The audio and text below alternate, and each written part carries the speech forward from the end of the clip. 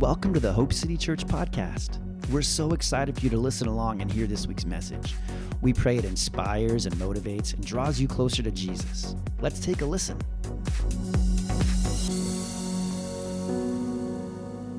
We are starting a new series today. It's called Back to the Start. Back to the start. Let's go back to the start, everybody. The book of Acts is a very, very interesting, exciting book. It is a good picture for us of what the modern church is designed and supposed to look like. We've got the four Gospels, Matthew, Mark, Luke, and John, which is the account of Jesus and what he did when he was walking on the earth and what that looked like, the signs, the wonders, the miracles, his leadership, all those kind of things, his salvation, what he did for us. And then we see Jesus go to heaven, and then we move to the book of Acts, and Jesus is gone, and the disciples are left, and we see what happens in the church when Jesus is gone. And then you go from the Acts and you go on, and there's like Romans, and then we have the Pauline epistles, which is the letters that Paul wrote to all the churches that he oversaw. And then we have like Peter, and we have like Jude, and we have those kind of books. But most of them are letters on what we call Christian living. Has anybody heard Christian living before, that phrase? Christian living. It's about how we're supposed to live and conduct our lives. But the book of Acts is a picture for us about what church is supposed to look like. In fact, it is where church is born in the book of Acts.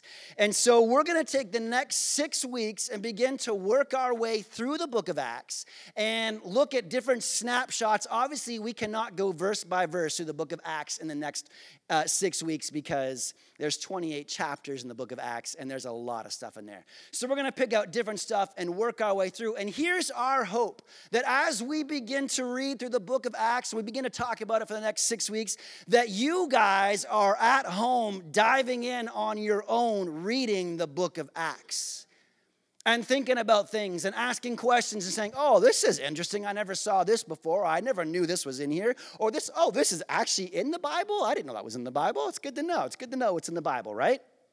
It's good to know it's in the Bible, isn't it? It's good to know what's in the Bible. It's good to know what's not in the Bible. Thank you, Kayla. Thank you. Kayla's my encouragement. Speaking of encouragement, here's a public service announcement. We're going to start being a vocal church. We're going to start being a vocal church. That's the way it is. We're going to be excited to be in church. We're going to make noise when we're in church.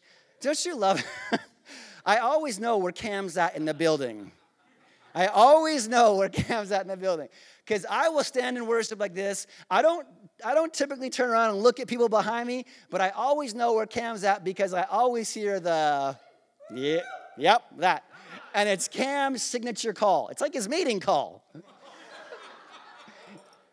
You always know where Cam's at. But listen, it's okay. It's okay to go to church. It's okay to go to church and make some noise and be some vocal and be like, hey, that's some good stuff.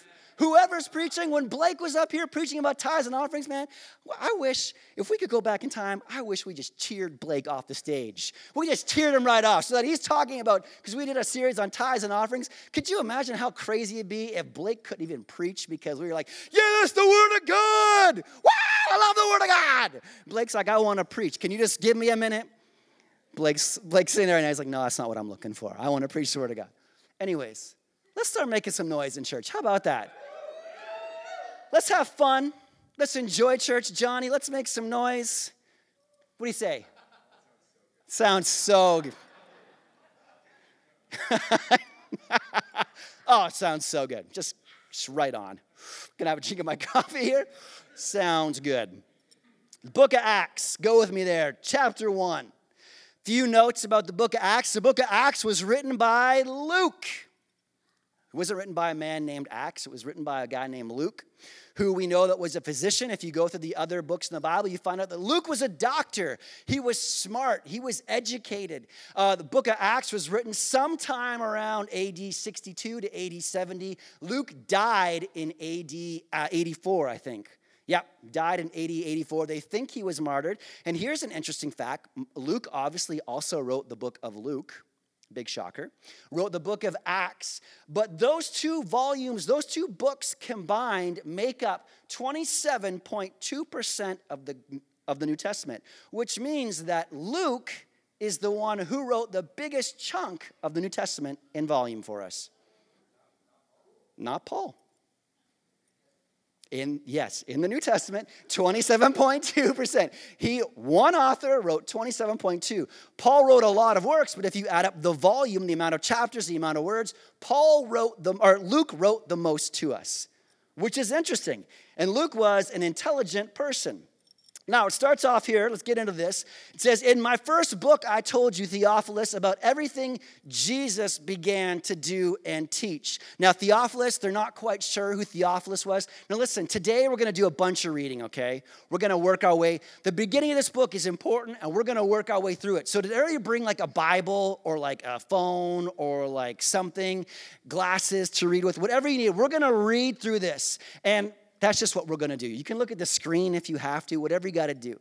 Now, Theophilus, they don't know exactly who Theophilus was. Some people think Theophilus was the governor of Luke's hometown where he was born and lived his life, and that was in Antioch. Some people think that Theophilus could have been Paul's lawyer.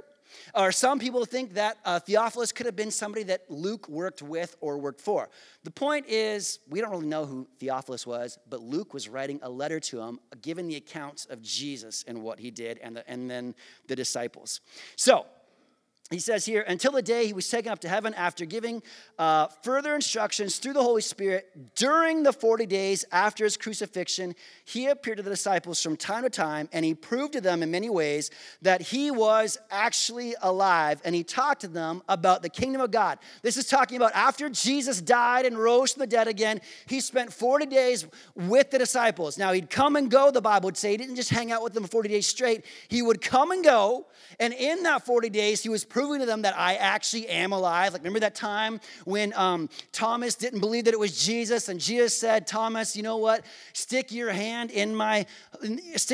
in the hole in my hand, and then you'll know that it's me. Does everybody know that story? And then Thomas sticks his finger through the hole in Jesus' hand. Man, that would be super cool, by the way. And so he sticks his finger through the hole. And he's like, oh, you are Jesus. Oh, it's Jesus. You're alive. And the Bible says that he spent these 40 days doing this, proving up to that he was alive. Then it says, in verse 4, one time when he was eating with them, he commanded them, saying, don't leave Jerusalem until the Father sends you the gift that he promised. And as I told you before, John baptized with water, but in just a few days, you're going to be baptized with the Holy Spirit. One quick note, don't you love how the New Living Translation translates the word for the Holy Spirit as the gift? The gift. The Holy Spirit is God's gift to you. Jesus said that it's better if I go away. I can't stay here. I need to go to heaven and be with God. So if I go to heaven, I can send the Holy Spirit to you. He is your gift. The Holy Spirit is God's gift to you. So enjoy it. Okay, great. Great. Verse 6 says, when the apostles were there with Jesus, they kept asking him, Lord, has the time come for you to free Israel and restore our kingdom? Now, you got to remember, in the beginning of the book of the Acts, these are all Jewish people. There's no Gentiles, people who weren't Jewish, right? These are all Jewish people. And up to this point, the Jews were looking for a Messiah that would come and save them from the Roman occupation. At this time in history, Rome had come and taken over, and they were running the show. They were everywhere. There was Caesar. There was always guys, and the Roman occupation had come and taken over Israel.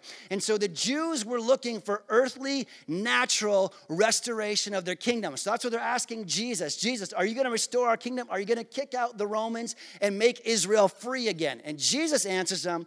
And I love this about Jesus because sometimes he will just tell you that's none of your business. Has Jesus ever told you it's none of your business? No, nobody's. I mean, he's told it to me before. Thank you, Mr. G. Thank you. It says here, The Father alone has the authority to set those dates and times, and they're not for you to know. So mind your own business. That's not your information you need to know. But what you do need to know is this, he says in verse 8, you will receive power when the Holy Spirit comes upon you, and you will be my witnesses, telling people about me everywhere in Jerusalem, throughout Judea, Samaria, and to the ends of the earth. Here's what you do need to know. You don't need to worry about the earthly natural kingdom. What you need to know about is that you will receive power when the Holy Spirit comes upon you, and you will be my witnesses in Jerusalem, Judea, Samaria, and to the ends of the earth. Oh my goodness. Let's take a look at what that word power actually is. In the Greek, it's the word dunamis.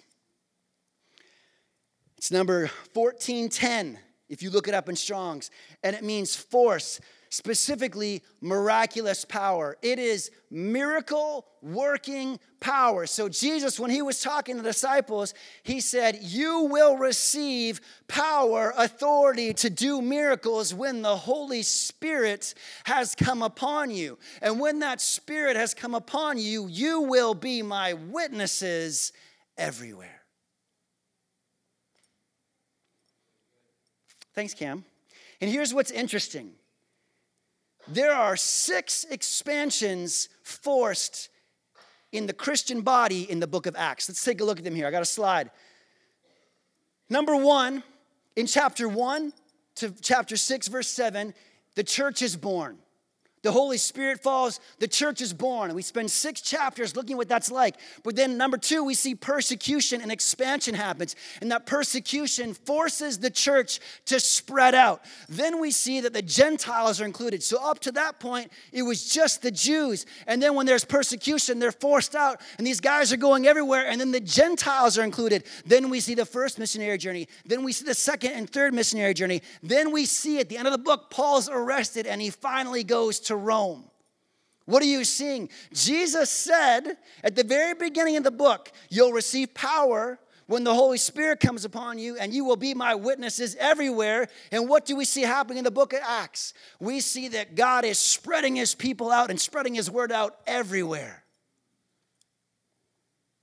And if you go and look towards the end of each of these, towards the end of verse 6, chapter 6, verse 7, towards the end of chapter 9, somewhere around verse 31, towards the end of chapter 12 and 25, somewhere around there you will find a verse or some kind of wording that says, and the word of God spread and the body began to grow, it began to flourish. The church expanded, the church grew. You will see that every time there is persecution, you will see that every time there is someone trying to stop something, that God is growing it and he is breathing out and he's bringing life to it.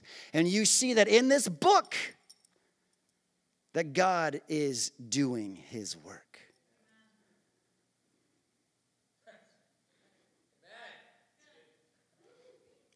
There's a lot of ministries out there that call themselves like, there's churches that are called like Acts 29. There's a movement called the Acts 29 movement.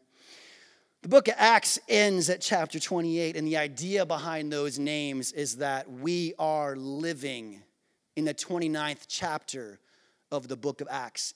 And that idea is that we are called to be a church that looks like what you see in the book of Acts in the Word of God. We're not called to be a church on Sunday that just gets together and we feel better about ourselves for going to church, and we came and we sang some songs and somebody preached at us for half an hour. We took up an offering. We drank some coffee and ate some donuts, and we had lunch at the Chinese buffet, and then we go home. We're called to look like what you see in the Bible. And I don't know about you, but I don't want to play church.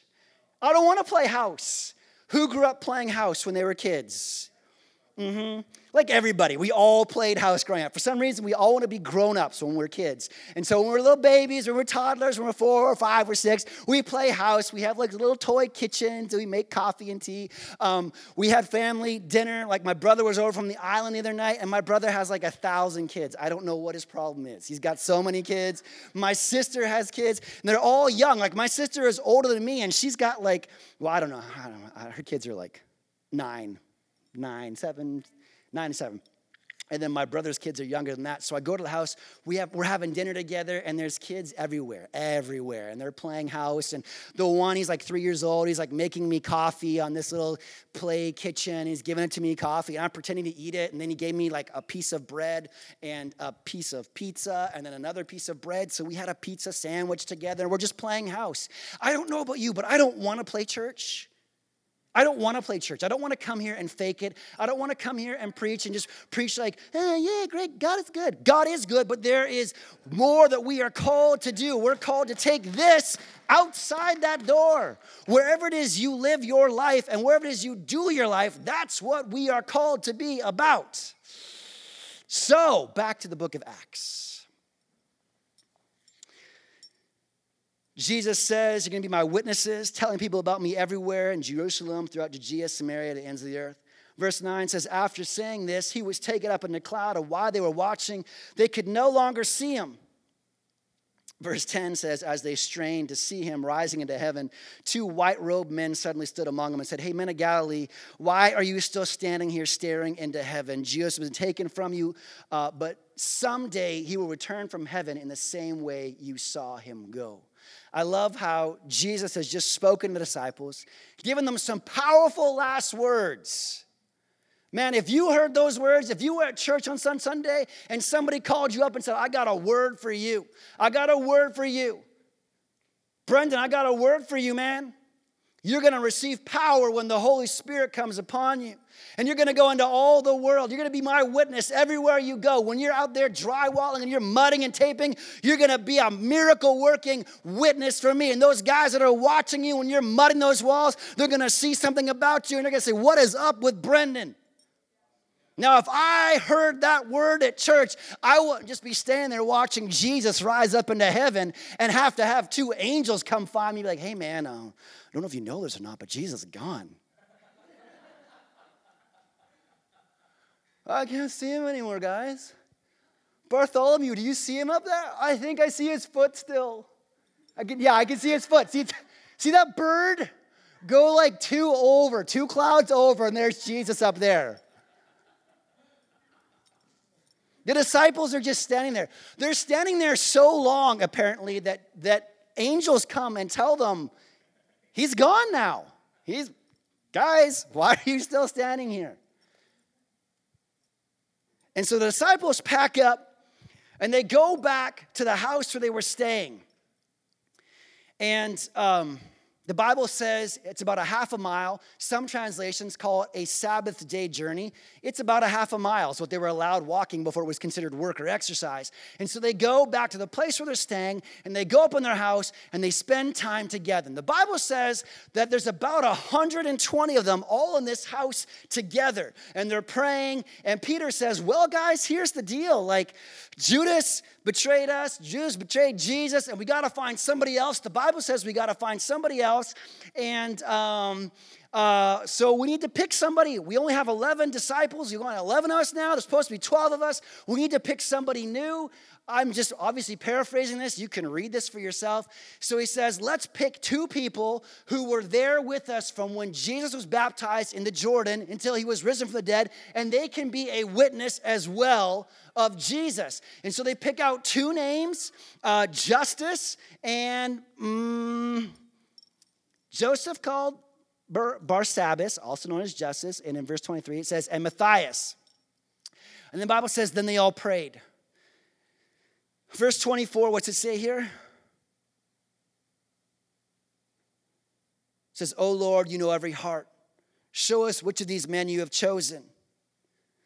And as an apostle, replace Judas in this ministry, for he's deserted us and gone where he belongs. Then they cast lots, and Matthias was selected to become an apostle named with the other 11. Now, here's what I was reading through this yesterday, and I was like, this is really interesting. Why is this little tidbit included in this account in the book of Acts?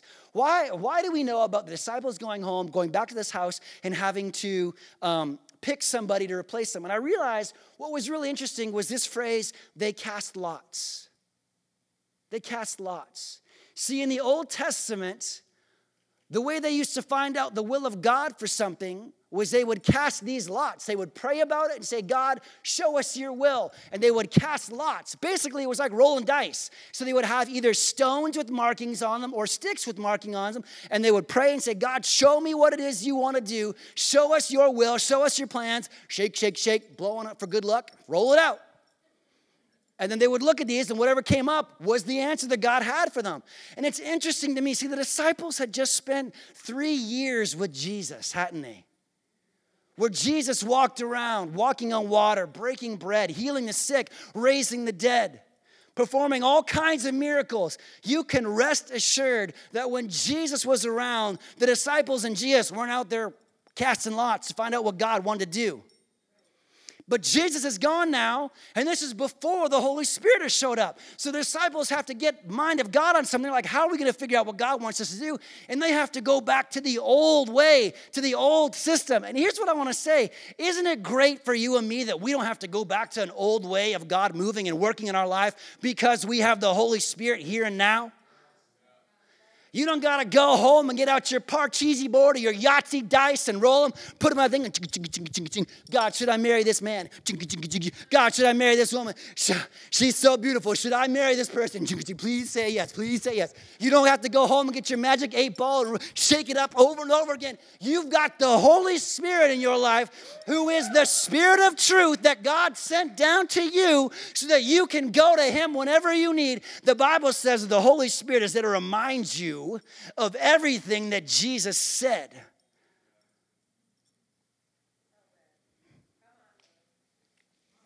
So the disciples had to go. And here's what I love.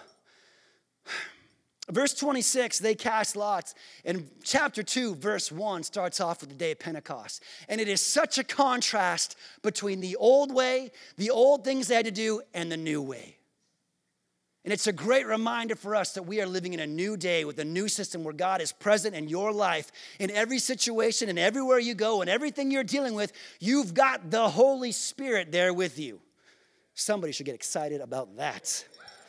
Now, chapter 2, verse 1 says, on the day of Pentecost, all the believers were meeting together in one place. Everybody say in one place. The New King James says in one accord. In one accord. And the rest of the verse says this. Suddenly there was a sound from heaven like the roaring of a mighty windstorm, and it filled the house where they were sitting. Then what looked like flames or tongues of fire appeared and settled on each one of them. And everyone present was filled with the Holy Spirit and began speaking in other languages. Some translations say in tongues. But what is actually the real translation, what you see happening down here, is they are literally speaking in unknown languages to them. Does everybody here speak English? As evidenced by your answer. Fantastic. These guys all spoke a certain language, and then the Holy Spirit falls on them, and the Bible says they began speaking in unknown languages to them. Languages they don't know how to speak. And I made a note about that word saying one accord. It's hot up in here. Get the Holy Ghost. One accord is homouthamadon. And it means this, unanimously and with one mind. So these guys were all together in one place, with one mind, with one purpose, with one desire.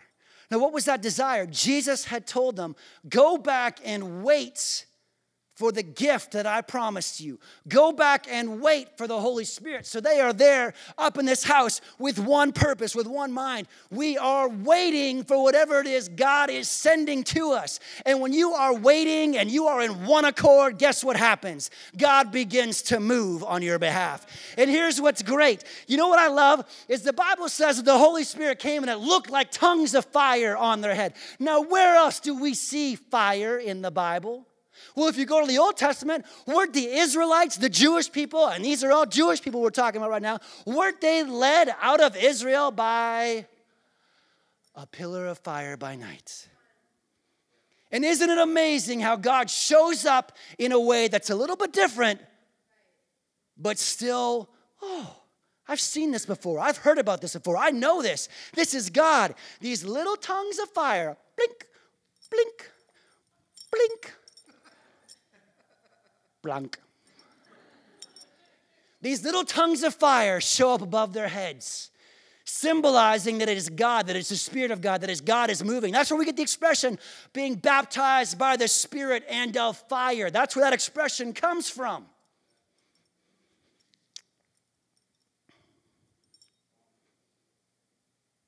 Verse 5 says, at that time, there were devout Jews from every nation living in Jerusalem.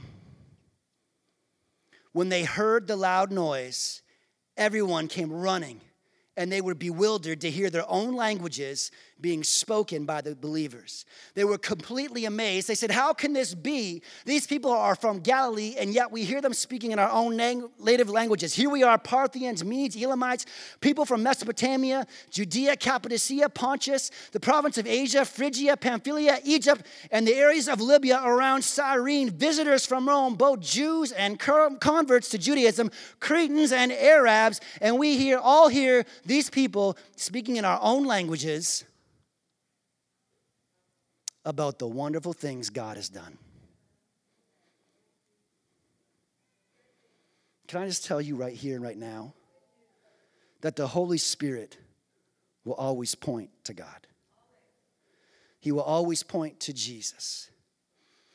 The Holy Spirit was moving, and what are they saying? They are saying the wonderful works of God. Let me show you a picture here.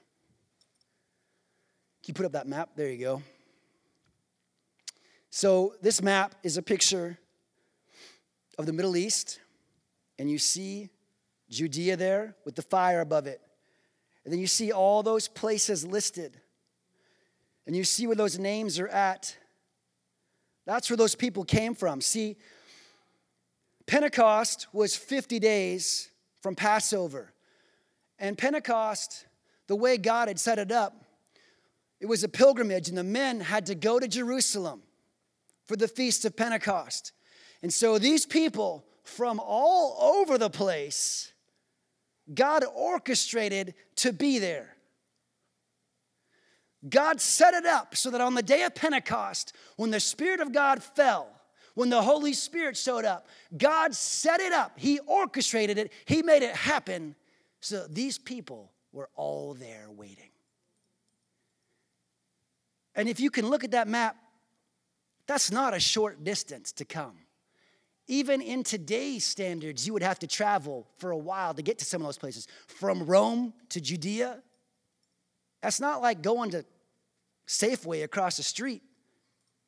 It's not like a drive to Vancouver. You got to move some stuff to get there. You got to take a plane for some of these. You got to get on a boat for some of these. You got to get there. And God set it up so that on the day of Pentecost, when the Holy Spirit, when the promise, when the gift showed up, God orchestrated it so these people were there. And you know the great thing about God was He orchestrated it in such a way that all those people from all those different places could understand what was being said about Him. He didn't just get them there halfway and they could hear somebody talking and not know what they were saying. He got them all the way there and had it translated into their own language so they knew the goodness of God. All right, let's go on. We're almost done. Hang on.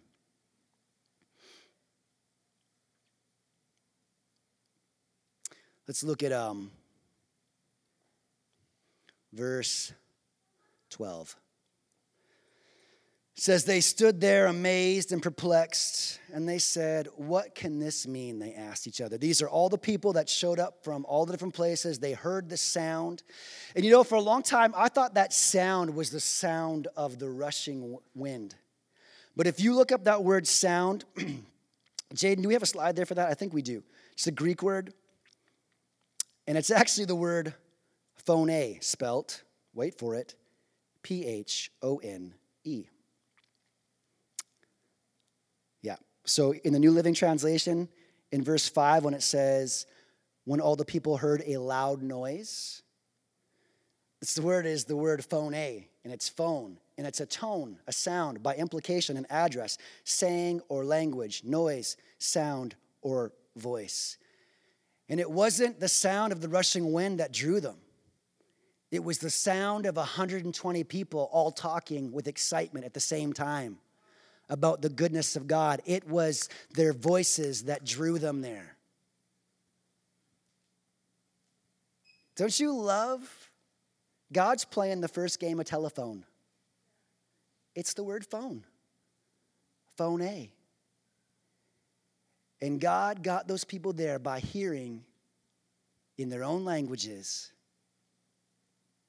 these people, these strangers, speak about him.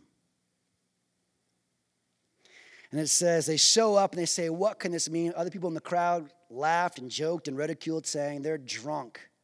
That's all. Verse 14 says this. Then Peter stepped forward with the 11 other apostles, and he shouted to the crowd. Then Peter stepped forward. And here's a thought for you. This is Peter's first recorded message. This is Peter's first recorded sermon in the Word of God. And a lot of us are content to see the Holy Spirit move and say, wow, that's amazing. Wow, that's awesome. And then not say anything else about it. Oh, God just moved. It was so good. And then people will show up and say, what's happening? And your answer is, God moved. It's so cool. It's amazing. Look what just happened. Peter had the same choice right then and there that me and you have every time we see God move. And Peter, what does he do? He chooses to move and step forward and began to talk and share about Jesus Christ. Began to talk with those people and say, let me tell you what's happening here. Let me tell you what's taking place. This is Jesus.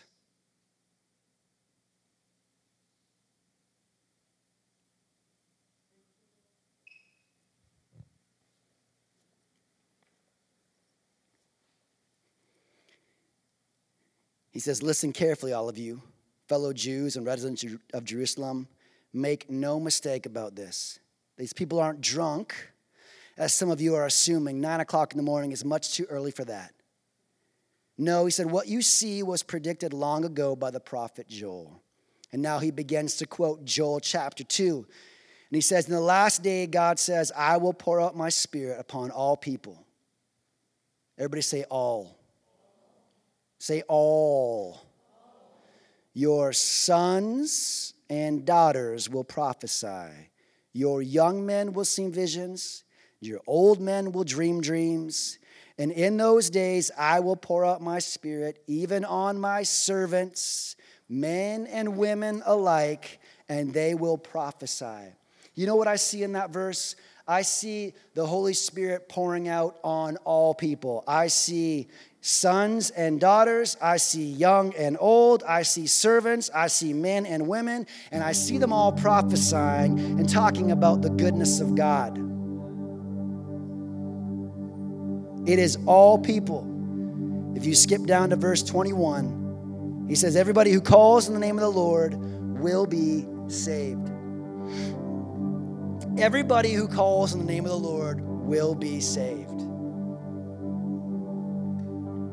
It's God's will. It's God's desire that no man perish, that nobody goes to hell, that nobody lives a life of separation from him. His desire for you is to live a life in relationship with him. There are people that believe in what is called predestination, where God chose certain people that will be saved and live for him, and people that he did not choose. Like a big game of basketball when you're in high school and you stand and everybody's got to pick teams. And God said, I chose you, I choose you. I don't want this person, I want this person. But here's the truth of the matter. The Bible says that God does not want anybody to perish. None of them. Nobody. And he says that all who call on the name of the Lord will be saved. Not might be saved, not could be saved, not if they're good enough, not if they don't make enough mistakes, not if they just don't screw up one more time, but he says they will be saved.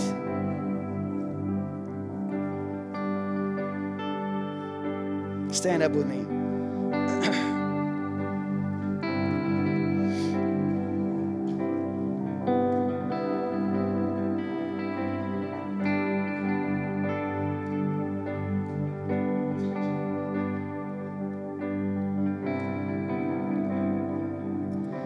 I would encourage you to, when you spend time yourself reading your Bible and praying this week, which I wholeheartedly encourage you all to do on a consistent, daily basis, I would encourage you to begin to dive into the book of Acts, because it's a picture of what church is supposed to look like.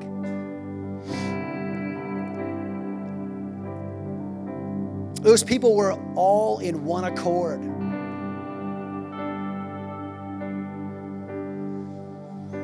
There's a lot of talk in the Bible about unity in the body and no divisions and walking in love, and love covers a multitude of sins.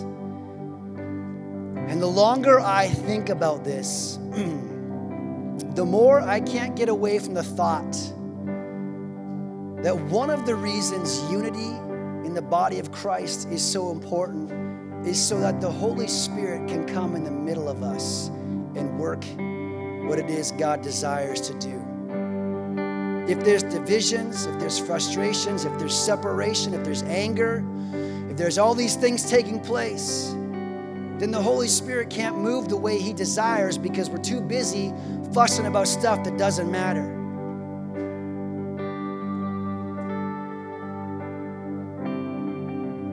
Colossians talks about putting on love, which is the bond of perfection.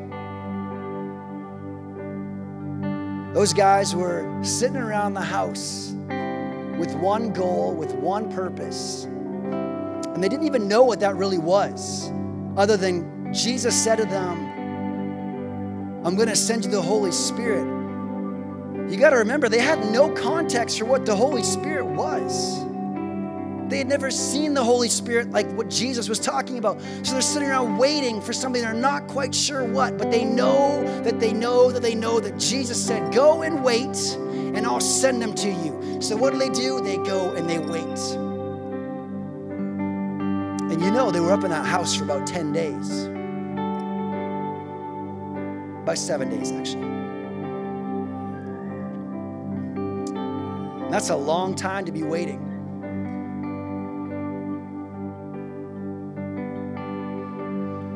When we walk in unity, and we walk in one accord, and when we let love reign and rule in our hearts, the Spirit of God begins to move. And just as I'm standing here speaking right now, I think the Holy Spirit wants to do something. And if you're in this place,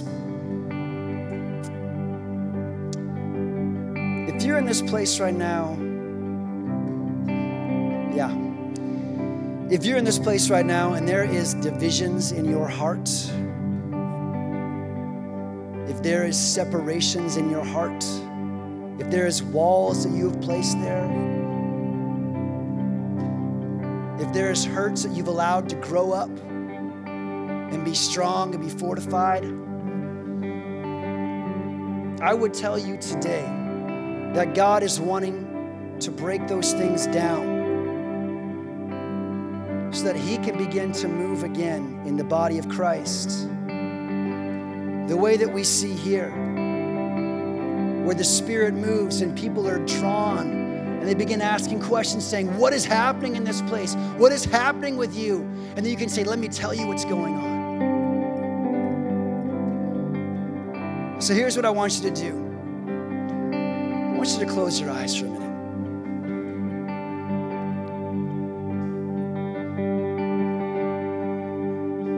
And I want you to let the Spirit of God speak to you. And if there are things in your heart that you have put up, walls, hurts, pains,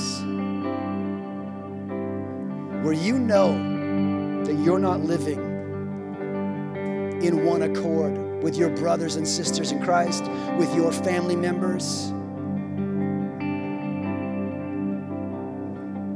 Listen, one of the things that God said to us was that this year was going to be a year of unity. And sometimes a year of unity doesn't take place without addressing some things head on and saying, let's tear these walls down.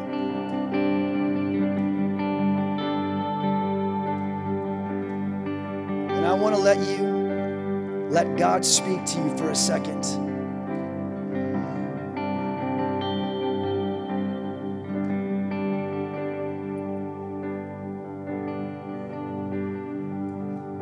I want you to ask God in your own words, is there walls that I've put up in my heart? God, is there things that I've put that are causing me to be separated? Am I separating the body of Christ? Am I separating my family? Am I causing division? God, show me. If there is, show me those areas in my life.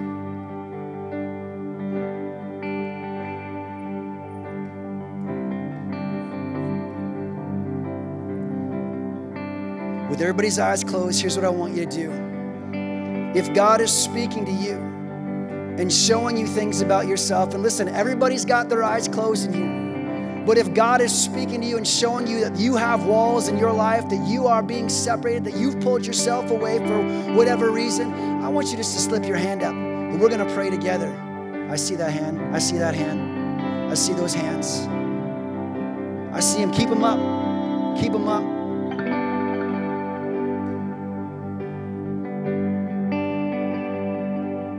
They can be walls of pride. They can be walls of hurt. They can be walls of shame. They can be walls of anger, frustration, fear.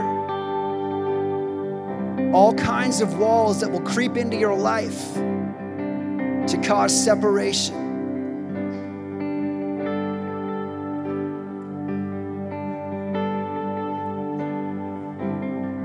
We're going to pray together right now. Keep those eyes closed.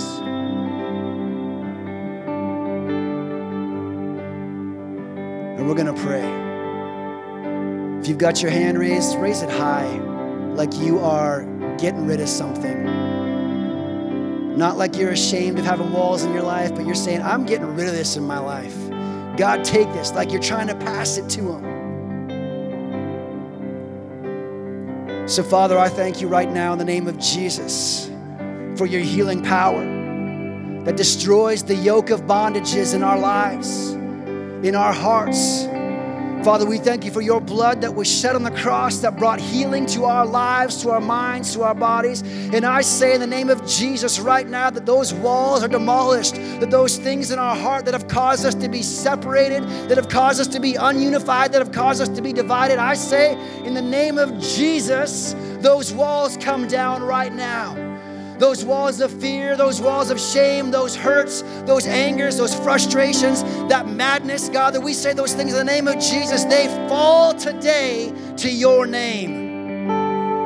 I speak healing power